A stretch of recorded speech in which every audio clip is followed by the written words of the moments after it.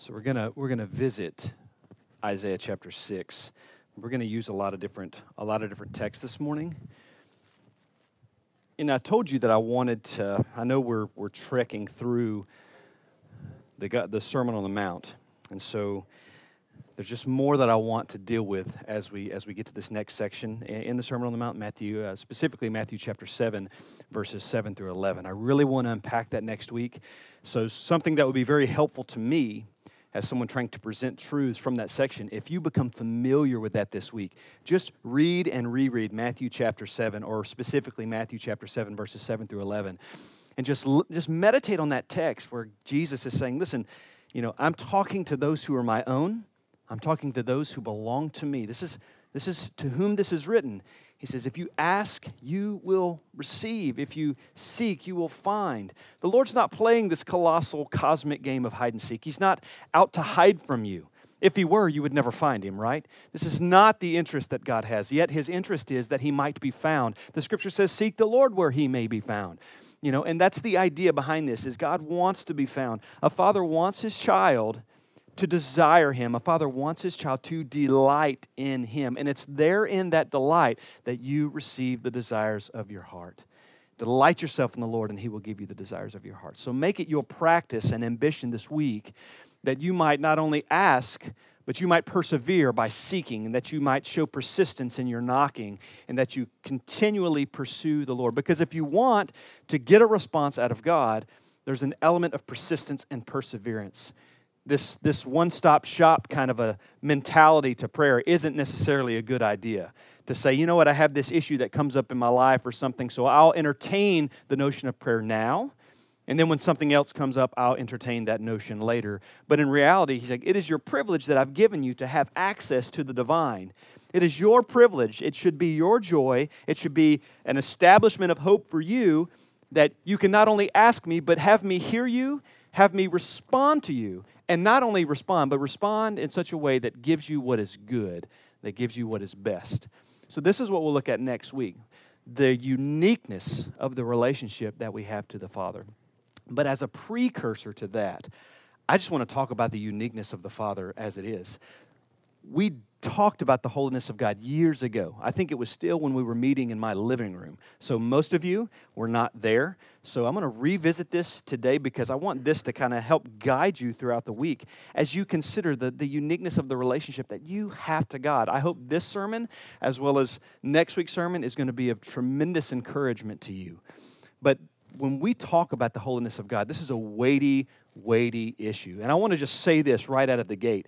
This is not a time to be flippant. This is not a time to say, well, it's just another holiness, talk. God considers his holiness. We're talking about the essence of God. We're talking about that which categorizes every attribute that God has. God is holy in his love. God is holy in his justice. God is holy in his mercy. He's completely other. He's completely set apart. He's like no other in who he is. And here's the kicker. At the end of all things, he says, and I want you to be holy as I am holy. So this pertains to you very much. Tom came this morning and helped kind of start training us as MC leaders. And here's what you need to consider is that although there are facts that you can learn about God, Tom talked on that this morning. Yeah, we can fill our lives with a bunch of facts, but unless you know the Savior, that's the game changer right there. Knowing a lot of facts versus knowing him intimately. So understand that this is not just I'm going to receive a bunch of information regarding God's character, but there's a part where this is a give and take. This is a two-way street because God is saying, I'm revealing my character to you. I'm giving you facts. I'm giving you who I am. I'm pulling back the curtain. I'm making revelation to you because your response is mandatory. And that response is that you would in kind be holy, as I've shown myself to be holy. So that's why we don't want to disconnect. We don't want to disconnect from this talk today.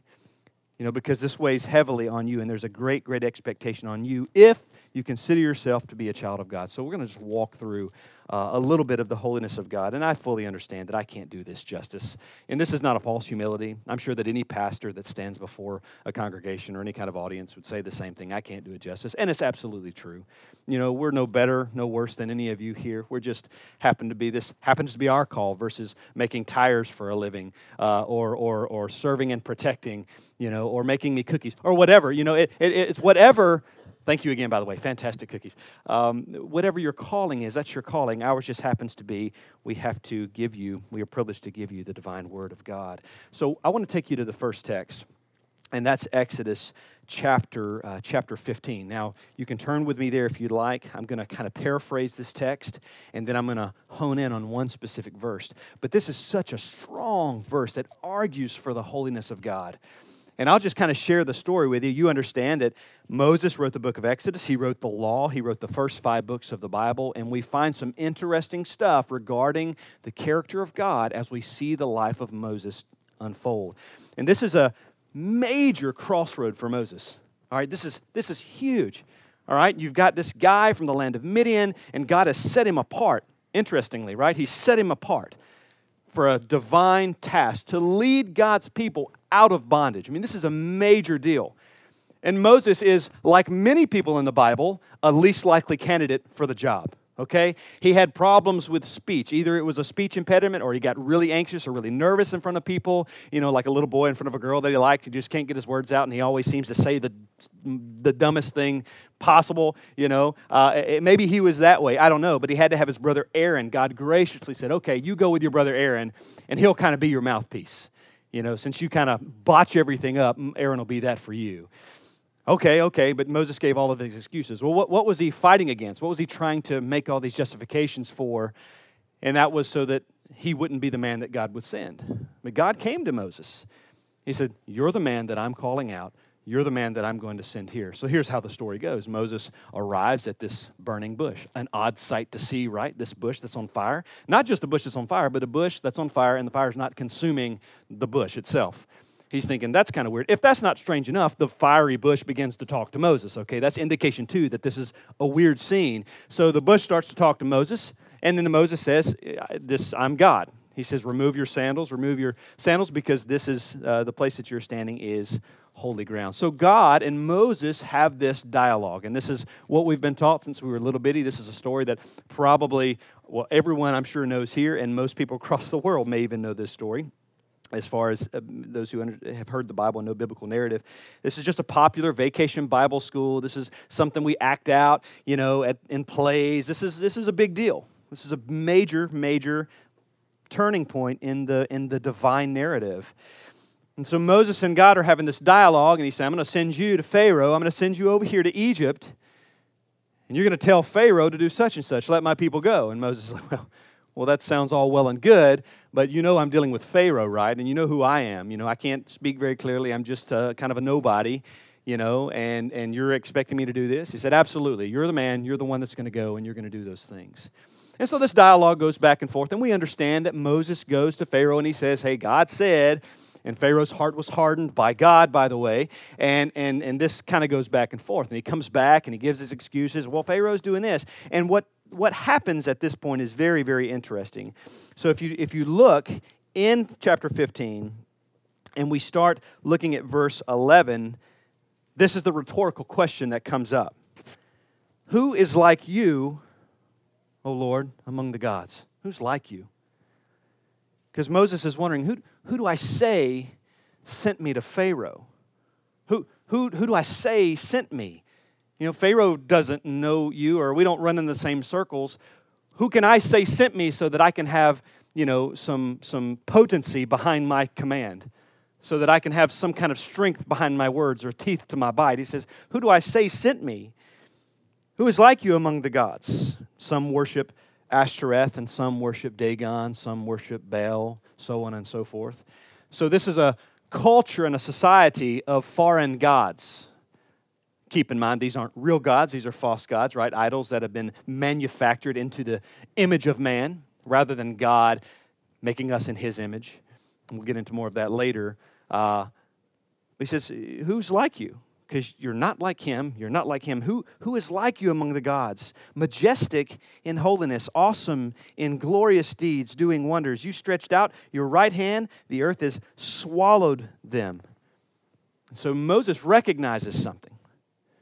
He recognized there's something distinct about God because, again, the rhetorical question is, who is like you, O Lord, among the gods? The answer being nobody. Who is like you, majestic in holiness. And then he starts assigning credit to God for all of these wonderful, wonderful things. But something interesting happens in this big narrative, and that is when God says to Moses, okay, I'm going to give you the answer. Here's what you're going to tell Pharaoh. You're going to tell him, I am that I am, which is a very interesting designation that God gives to himself. But you can't miss it. I mean, you've heard this all of your life. Well, I am that I am. Maybe you've seen bumper stickers. I serve the great I am. And this is imperative because what God is doing, instead of saying, well, I'm like a king, instead of saying I'm like a Pharaoh, I'm like someone in high authority so that Pharaoh can just get a small snapshot of who I am, he says, I'm completely other. He has a very unique title that is exclusive to himself. Interestingly, Jesus later calls himself I am. Talk about the divinity of Jesus, right? But here in this text, he says, tell him I am. Because there's no one like him. And that's holiness. He's distinct. He's cut off. He's separate. There's nothing that you can compare God to. He's not like a king. He's not like a person in power. He's not like those things. That's an unfair designation. I get when we use this anthropomorphic type language to try to explain, okay, we'll use human terms to try to define God, but it's impossible to do. Okay? The Scripture does that, right? He's like a lion because God is trying, or Jesus is like a lion, he's like a lamb, or he is the lamb, he is the Lion of Judah. That's a type of language to help us understand. But God is saying, I am that I am. I'm beyond your comprehension. I am the great I am. He says, you tell Pharaoh that. And what he's doing here is he's showing that I'm holy, that I'm separate. That I'm not just good. I'm not just above you. I'm not just your authority. I am in a league of my own. I'm in a category all of my own, a divine category that only exists for God. He's distinct. He's unique. He's dangerous. He's all of these things. He's not common. He's not ordinary. He's sacred. He's definitely not casual. It would behoove us not to be trite with him or flippant with him or his divine word or his commands or the pearls that he's given us. You would talk about going back to the struggle of digesting the reality that Jesus says that there are some that you might cease and desist giving these pearls to. There are some that you might for a season give the gospel, and then I'm going to tell you to move on and wipe the dust off your feet. It's rooted in the holiness of God. And in His holiness, we find that He is just like no other, that He is vengeful like no other, that He is wrathful like no other. And all these things matter. These are facts about the character and the nature of God. This is theology. Even Jeremiah says, let a wise man boast in his wisdom. Let not a wise man boast in his wisdom. Let not a mighty man boast in his strength. He says, but let he who boasts boast in this, that he knows and understands me. That God would be known. And a part of knowing Him is knowing that He's holy, that He's distinct. That's one of the fundamental elements of theology, fundamental elements of Christianity, is realizing we serve a holy God that is like no other. Because why would we put stock in a God that's fashioned into our image? Why would we put stock in a God that we serve because we're safe from Him? Because He's not a danger to us. That's failing to realize His power, failing to realize that the Scripture says, fear God for a reason. His very name is holy. You know that the scribes, when they would record the Scriptures, and I don't know when the last time I said this to you was, but here's something new if you haven't heard it before. But the scribes, when they were recording the Scriptures, and that's how we end up with the Bible, is just these scribes over the years. They would take the original copies and they would write onto these manuscripts. And we have thousands of them that God is preserving, that God is protecting, and God is filling these men, filled the authors, the original authors of the Holy Spirit, and God is preserving His Word as these scribes, they write, they copy, they translate. And when they would come to the name and you can fact check this, when they would come to the name of Yahweh, they would take the writing instrument that they were using and they would discard it. They would get a brand new writing instrument and they would write that name. And when they were done writing that name, they would then discard that writing instrument. And let's say that the name Yahweh is used 500 times in the Old Testament. That's every single time and every single manuscript, thousands upon thousands of times that they came to the name Yahweh, they would get a new writing instrument. Why? Because they saw the name as so holy. They wouldn't even speak the name because their mouths, their lips, their tongue was not worthy of uttering the name Yahweh. What a perspective they had. What a recognition of the holiness of God. And this is exactly what's happening with Moses. This is exactly what God has said of himself. I am that I am. I'm completely other. I'm not common. I'm not ordinary. I'm not casual. I'm God. If you consider the book of Isaiah, not Isaiah 6 this time, but Isaiah chapter 40, I want you to hear this. Isaiah 40 has some strong language, but I want you to hear the end of it. I want to kind of work through just some of the statements that God is making. And this, when you're hearing this, what this does for you is it's revealing of God's character. It's indicative of who He is, and you hear some strong things, but understand that the justice you hear, the authority that you hear, this is like no other. This is not an earthly governing superpower that you're hearing. We're not liking this unto something that's on earth. This is a cosmic, universal, eternal, divine governing power that is all sovereign, that is all knowing, that is all good. And listen to what Isaiah writes in chapter 40, verses 12 through 18. He begins and he says, "So who has measured the waters in the hollow of his hand?" You know what the hollow of your hand is? This little center of your hand. He's measured the great waters of the deep in the hollow of his hand. Now, we don't put God in spatial dimensions, but this is language to let us know that God is so separate. It says, "Who has measured the waters in the hollow of his hand and marked off the heavens with a span?" A span is to be the tip of your middle finger to your thumb. That's about a span. And it says God has done these things. God has marked off the heavens with a span, enclosed the dust of the earth in a measure, and weighed the mountains in scales and the hills in a balance. Who has measured the Spirit of the Lord? Or what man shows him his counsel? What man gives counsel to God?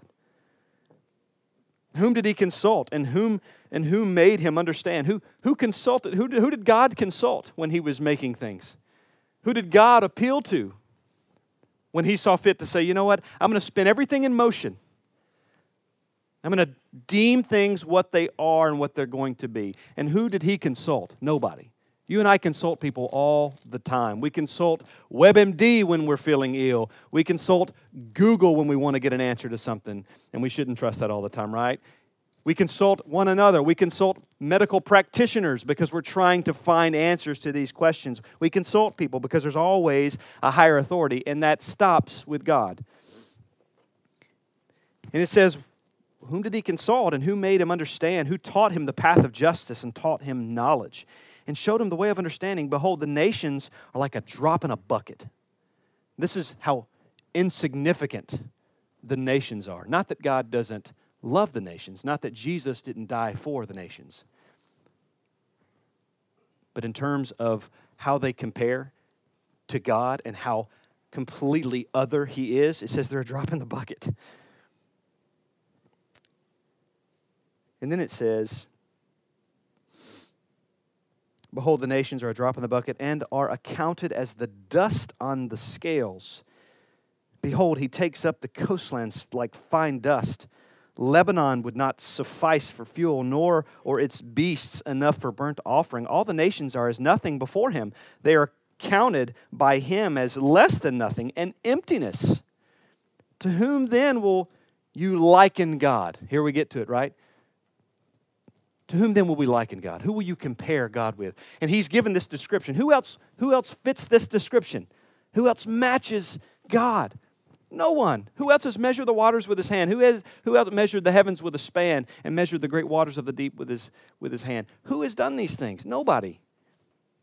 These are all these rhetorical questions. Isaiah gets it as much as he can get it, I think, in that moment. He's like, I see it. This is after the beatific vision of Isaiah chapter 6, which we'll look at momentarily. But he sees this thing. He sees the glory and the holiness of the Lord as Jesus, I believe Jesus is sitting on the throne. He sees this, and it completely undoes him. Or he becomes undone, is what he says. To whom then will you liken God, or what likeness compares with him? Verse 19 says, an idol? A craftsman cast it, a goldsmith overlays it with gold and casts for it silver chains.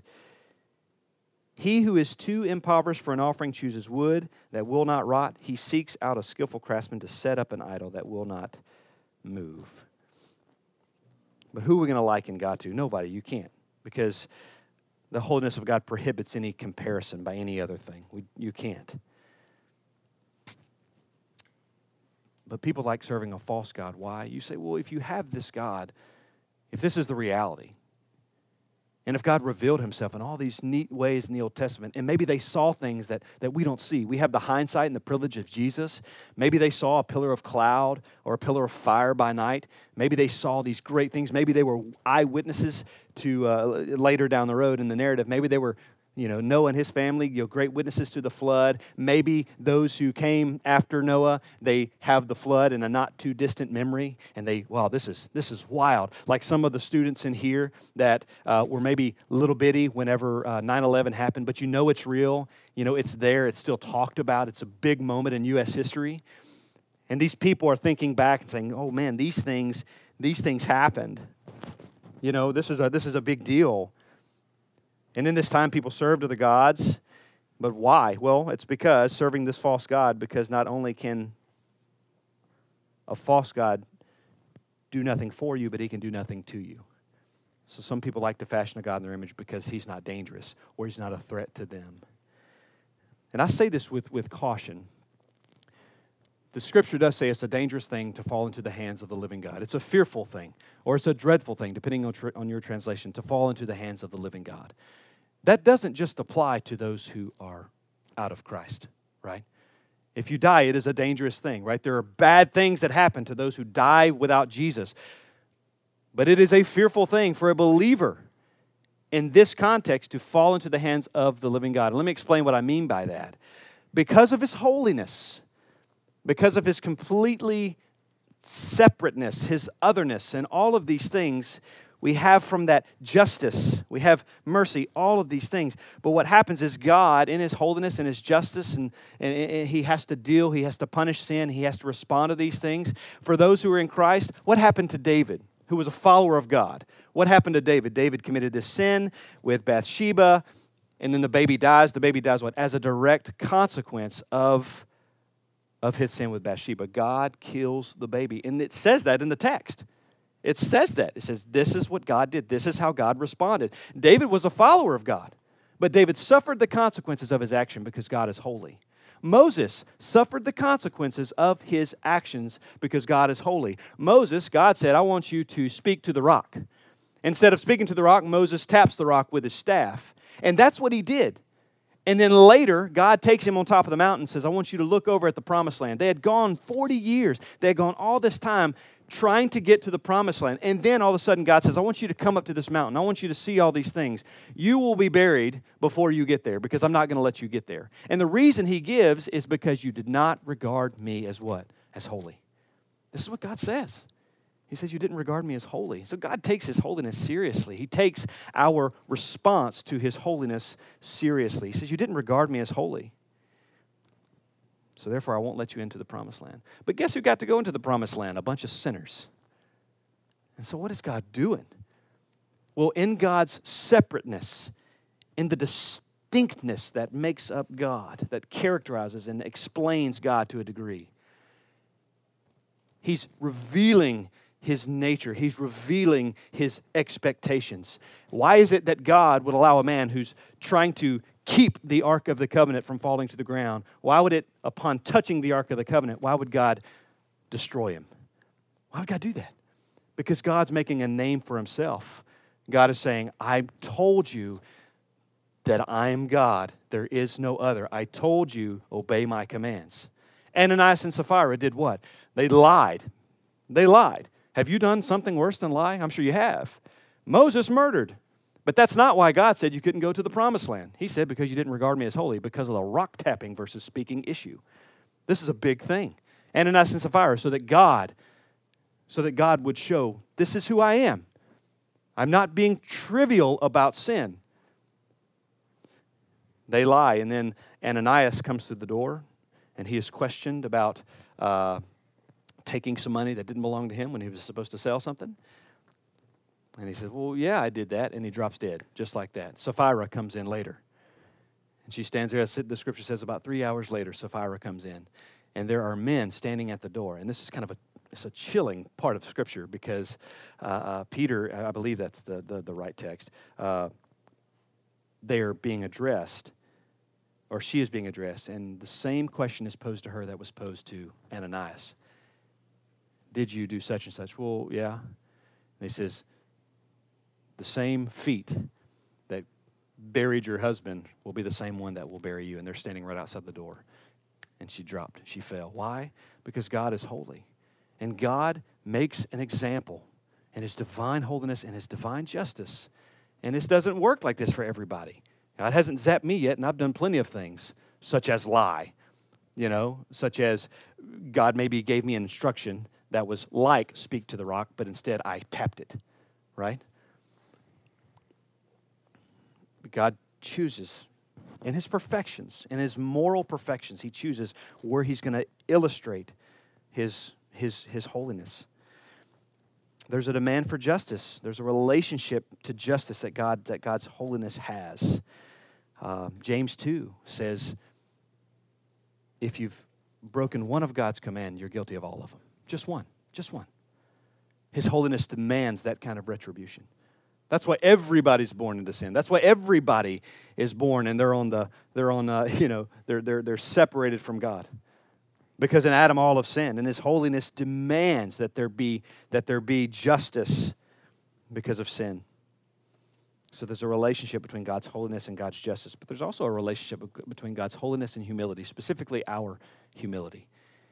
If you consider God's holiness, but it doesn't bring you to a place of humility, then we've got problems. Okay, you've got problems, and let me explain what I mean by this. It seems to be a trend in the Scriptures. When God confronts people, the response is usually falling. Now, maybe God will send an angel, there's falling. Maybe God will send a representative, there's falling on their faces. In humility and in fear, by the way.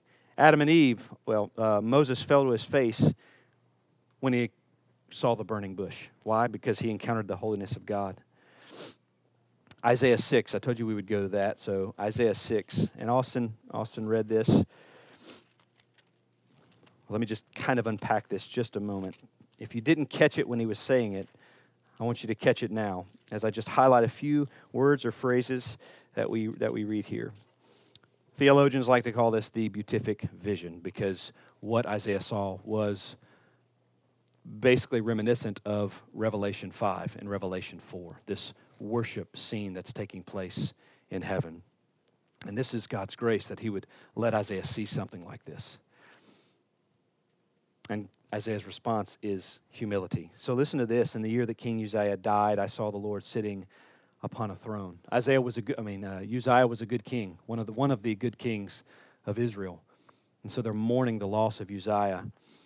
And Uzziah has died. And then Isaiah is given this vision. And a few things just to explain. He says he saw the Lord sitting upon a throne, high and lifted up. This throne, obviously symbolizing authority, kingship, royalty, sitting on a throne, and the train of His robe filled the temple. I'm sure you've been to a wedding. You ladies, maybe you had a train on your wedding gown. Maybe it was short, maybe it was long. I know that today people do different types of weddings. Maybe they break from tradition, and maybe a woman might wear something other than a wedding dress, traditionally speaking. She might wear whatever. Maybe a Star Wars outfit. Who knows? They've got some interesting things going on nowadays. But traditionally speaking, there's a train. I know that my wife had a long train that flowed from her dress, and these bridesmaids would have to pick it up and carry, And this train is a beautiful thing to see. But the train symbolizes royalty. Not that the bride is, let me be careful, not that the bride is royalty, but this is what it symbolizes here. Kings would wear this train. And some of these trains were long, some of them were shorter. But what we see in this is that there's definitely this train of his robe, and it did what? It filled the temple. And this is speaking towards the royalty and the kingship of Christ before Christ has even come, right? It says, above him stood the seraphim. Each had 6 wings. With 2 covered his face, and with 2 he covered his feet, and with 2 he flew. And as they float there before him, these seraphim, okay, I think the Hebrew literally means the burning ones, or seraph means to burn.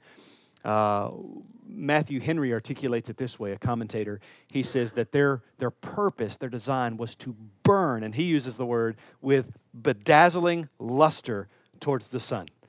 You know, kind of a neat way of expressing that. You know, try that out on some friends, you know, bedazzling luster. They'll probably enjoy that. But this is their purpose, is to burn in love and to represent the holiness of God. Why would they have to cover their eyes? Because he's so pure and he's so holy that they can't interact like Moses did. He's so pure and he's so perfect. He's so distinct. He's so sacred that they would have to cover their eyes. Now with 2, they would fly, and the 2, they would cover their feet. Now there's divided opinions. Both are fantastic. One opinion says they would cover their feet. Similarly to what happened in the book of Exodus, as Moses would remove the sandals from his feet because the ground was holy, they would say they would cover their feet because the presence of the Lord was holy. Some would say that the wings being down at the feet would change the posture of the angel to a bowing posture. Either way, indicative of the holiness of our Lord. And then the song that they sang is the telltale sign of what this chapter represents. They're singing, "Holy, holy, holy is the Lord of hosts. The whole earth is full of his glory." And that's what they have done. That's what they do. Talk about, you know, a resounding song. Talk about repetition in the good way. This is their purpose. And when you back up and think, okay, this really is a testament of God's holiness, because these angels were created for the purpose of doing that. And it wasn't that God is a megalomaniac or he's egotistical. It's that God, being God, recognizes that he is the greatest authority.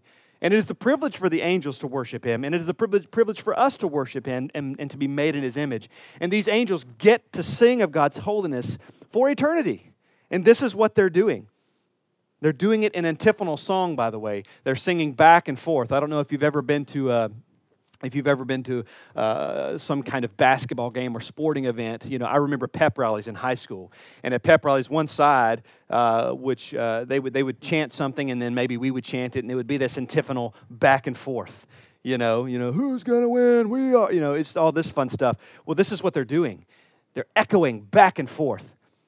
And the scripture says that the whole place, the foundation, is literally shaking with the glory of God. So you got this scene that is just unbelievably characteristic of God and his complete separateness, his holiness. It says the foundations of the threshold shook at the voice of him who called, and the house was filled with smoke. And this is Isaiah's response. This is why I say there's a relationship that we should have with God's holiness and humility. He says, "Woe is me." He says, "For I am lost," or maybe your translation says, "For I am undone, for I am ruined." Literally means I am unraveling. I am coming apart at the presence of God because I literally cannot stand. He was humbled before the presence of God. He says, "For I am a man of unclean lips, and I dwell in the midst of a people of unclean lips. For my eyes have seen the King, the Lord of hosts." It says, "Then one of the seraphim flew to me, having in his hand a burning coal that he had taken with tongs from the altar. And he touched my mouth and said, 'Behold, this has touched your lips. Your guilt is taken away, and your sin atoned for.'" So Isaiah's response was humility, because there's a relationship between God's holiness and humility. John fell as if dead when confronted with the living God when he was on the island of Patmos. He fell as if dead, the scripture says, when he encountered God. In Revelation 4:8, it says that myriads and myriads gathered around the throne singing, "Holy, holy is the Lord God Almighty, who was and is to come." Revelation 11:16-24, the elders fall to their faces in worship of the Lamb. Why? Because there's an association with God's holiness and humility. In Leviticus 9:24, God consumed Israel's offering with fire. And what did they do? They fell to their faces because God represented himself. And God showed that I am like no other. Because these people were in the presence of God. I think the holiness of God should change our perspective. I think when we think of holiness, it changes the way we see everything else. If you want a worldview shift, then you meditate and read and study and become well acquainted with the holiness of God. And then attached to that, realize the responsibility of therefore being holy as he is holy. And scratch your brain and say, how in the world do I do that? I don't measure up to that. You see, when our view starts to change, when holiness causes our perspective to change, this is what it looks like in your life. If you're asking yourself, okay, Alan, how do for application's sake, how do I know when this effect is taking place? How do I know when my perspective is starting to change? And here's one way.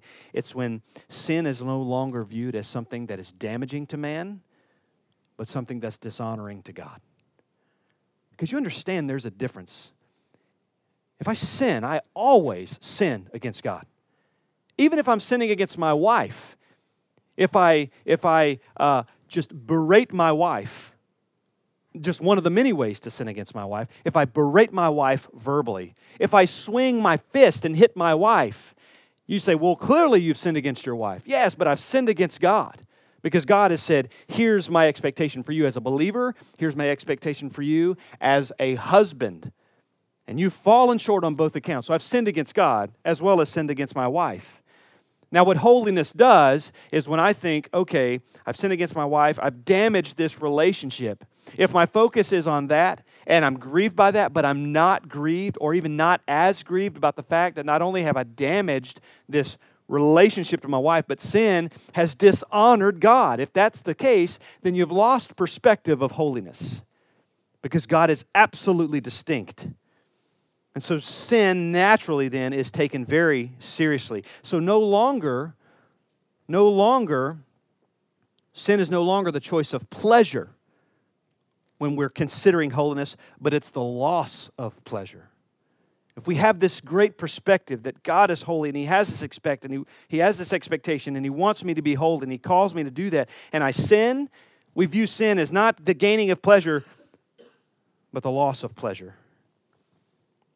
Maybe for you it's, okay, now when I have this right perspective, no longer am I sorry that I got caught, but I'm sorry for the God-hating, antichrist offense of my actions before a holy God. That's what I mean by the perspective changes. When you think on the holiness of God and think that He exists completely other and there's this expectation and that's the mantra of your life, then things start to change. Maybe it doesn't happen overnight. As we just fast forward just a little bit, maybe it takes asking, seeking, knocking. It requires perseverance. Keep pursuing the Lord. Keep pursuing greater knowledge of Him. Keep pursuing greater intimacy with Him. And let that relationship flourish. Let it grow. Because again, as I said when we were doing music, this is what God wants. This is what He delights in. His delight is your delight in Him. God's holiness is not a thing to be trivialized. And here's where we get into some warnings. Okay? Here's some warnings. I think it's pretty clear, we see what happened with Moses. That's a warning to us. That God may. That's why it's a fearful thing to fall into the hands of the living God for a follower of Christ, because you might end up like Moses.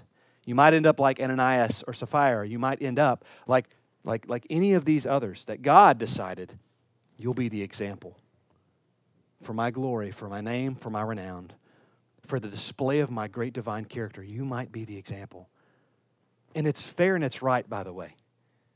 Let's get that straight right now. If God says, okay, Haven Ridge, you're really trying hard, but I'm going to take you all out right now. We still have nothing but an eternity's worth of thanks and praise to give to our God for a moment that we've existed outside of hell, let alone for 20, 30, 40, 50, 60 years. And then on top of that, get to experience the essence of heaven, and that's Jesus.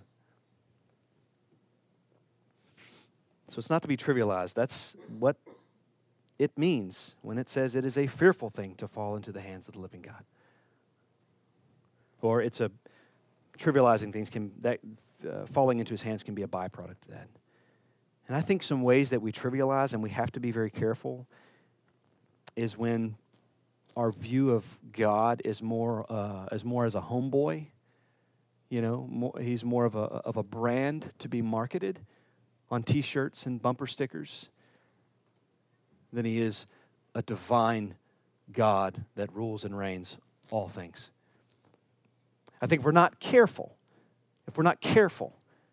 and parents do this all the time, they sacrifice parenthood, they sacrifice authority by embracing, or they sacrifice these things on the altar of befriending their children. Well, I don't want them to hate me, I don't want them to resent me, so I'm just going to play this role of best buddy to them. Which means I'm not going to rebuke them, I'm not going to correct them. If I do, it'll be real light and all these kind of things. But the issue is you can't sacrifice that. And I think we run a risk of sacrificing who God is in our perspective, who God is in reality, when all we do is we say, you know what, I'm going to trivialize this, and he's just going to be my homeboy. Jesus is my BFF. You know? I see it all the time. Guitar picks. Pick Jesus. Because some religious organization is marketing Jesus. Is it this horrible thing? No, I'm not saying, you know, if you get a Christian t-shirt, go burn it. I'm not saying that at all. You know, far from it. Far from it. If it's got horrible theology, yeah, you know, burn it. But that's not what I'm saying. I think we have to be careful about trivializing things. That's all. In other words, accessorizing Jesus. Accessorizing and saying, you know what? I'm going to let him be a part of my mantra. I'm going to let him be a part of my rhythms, a part of my everyday paradigm, rather than who he is dictating your rhythms, dictating your paradigms, dictating the mantra of your life. Here's what it looks like when you don't fear God. Here's what it looks like when you trivialize and you don't regard him as holy.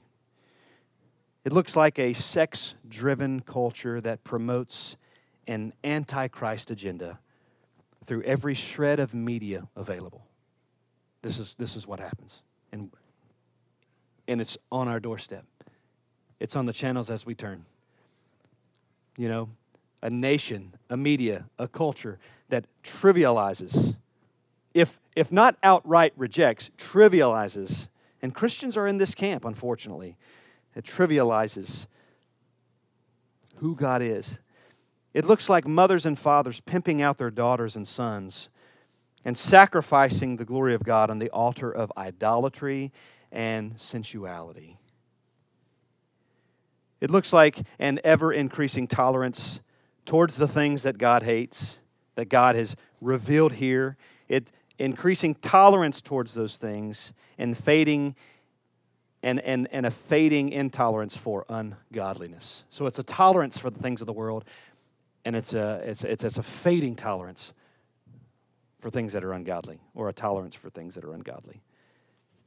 It looks like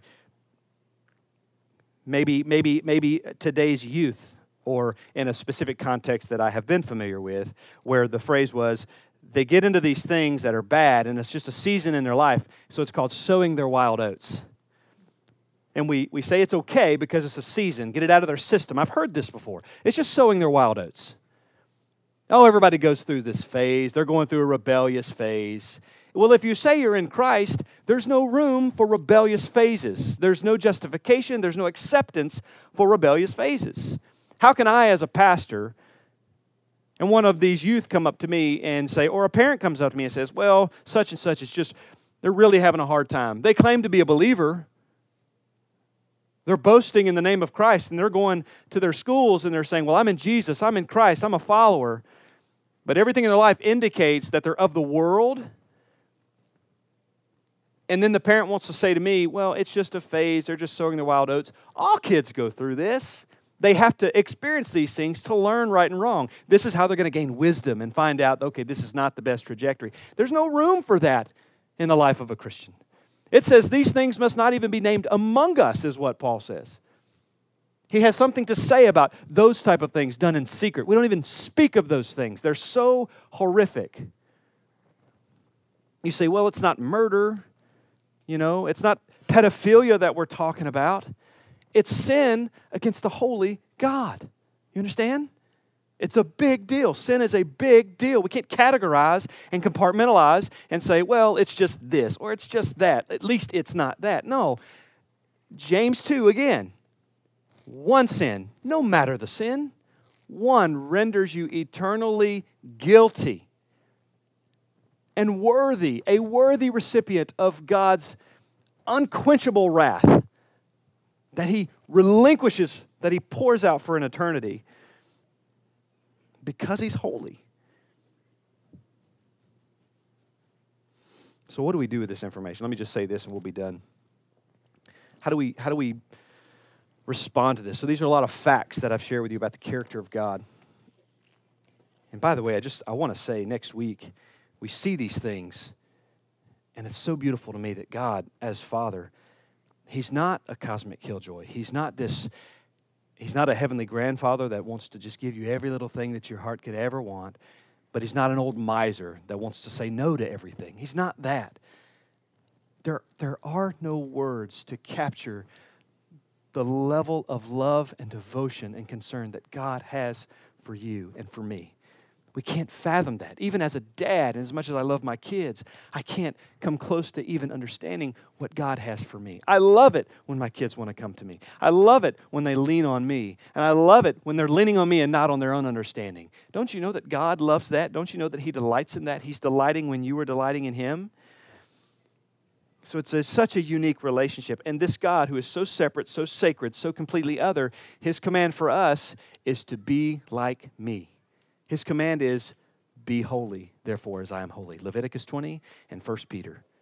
He said, 1 Peter 1:16, he says, be holy, therefore, as I am holy. So what do you do with that? How do you respond to those things? So why teach you facts about God's character? It's because in order to emulate something, in order to be like something, you need to know it. Not just know facts about it, right? Know it inside and out. I love movies, and there are Daniel Day-Lewis, Heath Ledger, there's so many of them that are considered method actors, right? They immerse themselves in a character. They study Daniel Day-Lewis, his portrayal of Lincoln. Love Lincoln, whatever, you love him or like him, leave him, whatever is your position on Abraham Lincoln, because there's lots of different things written about him, right? Considered a great president, I would say by the general consensus of the U.S., right? But there's a lot of interesting things written about him. But Daniel Day-Lewis portrayed Lincoln in a fairly recent movie called Lincoln. And it was said that he spent months and months and months in character. The same is true, the same is said of Heath Ledger playing the Joker in Batman, that they would just immerse themselves in this character. There was a guy in the movie called The Pianist. I can't remember the actor's name, but The Pianist, he plays a Jew. I think it's a Jew who's also a Holocaust victim. And he moves, he sells everything. He adopts a lifestyle and he suffered starvation so that he could become so acquainted, as close as he could, with what they would have gone through so that he could accurately portray this character. This is method acting. But the way that they were able to give such a clear rendering of this, as close as they can without actually being that person, is because they immerse themselves. They don't just know facts about it. They know it inside and out. They know it intricately. Those who play like people with different disabilities or different handicaps. There are a lot of actors who will go to these places and they'll spend time with, they'll study, they'll hang out with, and develop relationships with these people to learn all the way they think, the way they respond to certain things. And they invest so much time so that they can emulate them. And I use that illustration to say the same is true in regards to our command to be holy as God is holy. How are you going to emulate God unless you know Him? Not that He's completely knowable, not that we can reach this pinnacle and say, well, I know all there is to know, I'm ready to emulate. No, I think eternity will be spent continuing to gain knowledge and enjoying Jesus without hindrance, learning God and without hindrance. I think we emulate Him. I think we dive into a relationship with him and find him, as he says, seek me where I may be found. We want our hearts to be unified with God, and we do that by pursuing him. I mean, it's not complicated. It's not complicated, and you will get out of it what you put into it. You can't emulate Jesus. You can't emulate God, the Father, God, the Son. You can't emulate unless you know him. And it's more than just knowing facts about him. So I'll give you the same challenge that I gave several weeks ago, and that is put it to the test. Put the Scriptures to the test. Not in disbelief, but saying, God, you've made these promises. You've called me to be this, and you gave me the template to do it. You've said, hey, if I just pursue you, these things will happen, that I'll be sanctified, that you're going to conform me to the image of Jesus. You know? You said, draw near to me and I'll draw near to you. So we understand that this isn't just a one-way kind of a thing. This isn't consumerism. This isn't, I'm going to sit here and I'm just going to somehow miraculously develop into this pillar of the faith. It's not how it works. It's time, it's effort, it's energy.